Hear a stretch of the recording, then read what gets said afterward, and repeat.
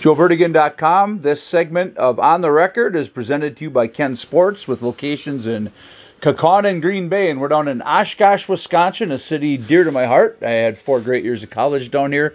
Talking to Dave Panske, and Dave has been involved in motorsports for literally decades, wearing many, many hats. Dave, when did it all start for you? When I was 5 years old. At what track? Leo's? Leo's. My mother wanted to go to races. My dad played cribbage on Tuesday night, so I couldn't stay home with him, so she took me to the racetrack. And that's how it all started, That's how it started, yeah. So you've been a photographer, a board member for NEW Dirt at Seymour. You've written reports for Checkered Flag Racing News and other venues. When is the first time you started actually working for a racetrack, and where was it at? I was at Oshkosh in 1973.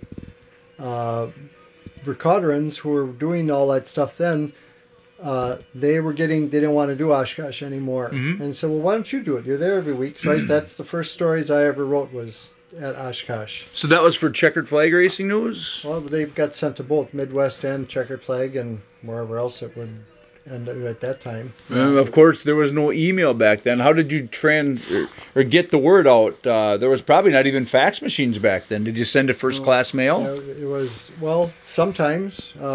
Racing on Tuesday, we were always a week late anyway. Right. Because the papers came out on Thursday.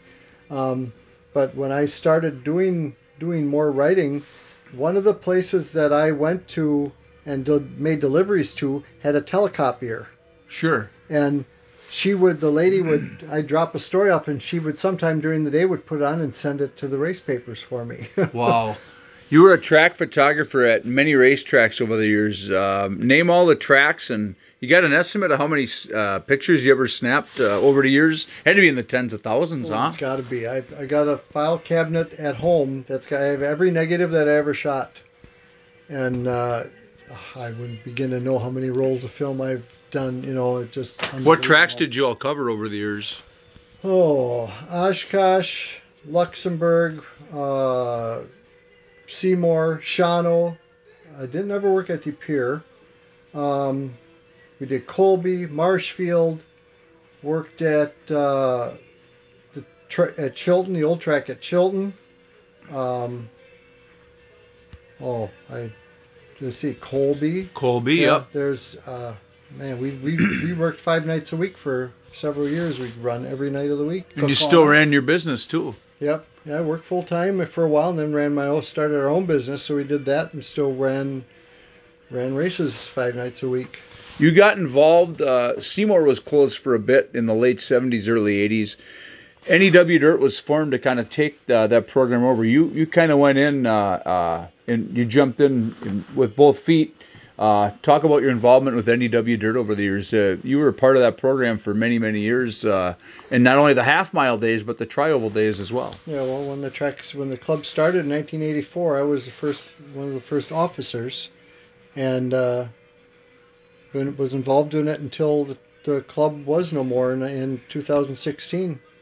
There was a lot of work, a lot of stuff went into that over the years, from making it from the half mile to the tri-oval, from the tri-oval back over to the third mile, which it is now. There's been a lot of history that went on there over those years, almost 40 years. With the tri-oval, a lot of people may not know the story on why it had to be a tri-oval. You want to tell that story? Well, Kelly Haithman was the president in 1980. He took over the presidency in 1987. Sure.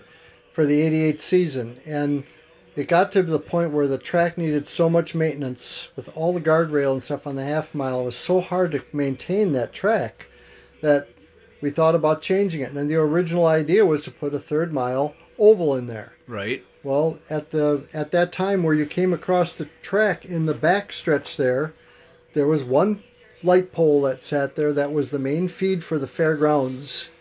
And the Fair Association paid to have the track changed, but they weren't going to pay. It was like $10,000 to move that one pole, and they said, "We're not going to do that," because they had to rewire everything. So if you want to change track, you have to come up with something different. You either make it smaller. So that's how the tri-oval came in, because we had to avoid that pole that was sitting in turn 3.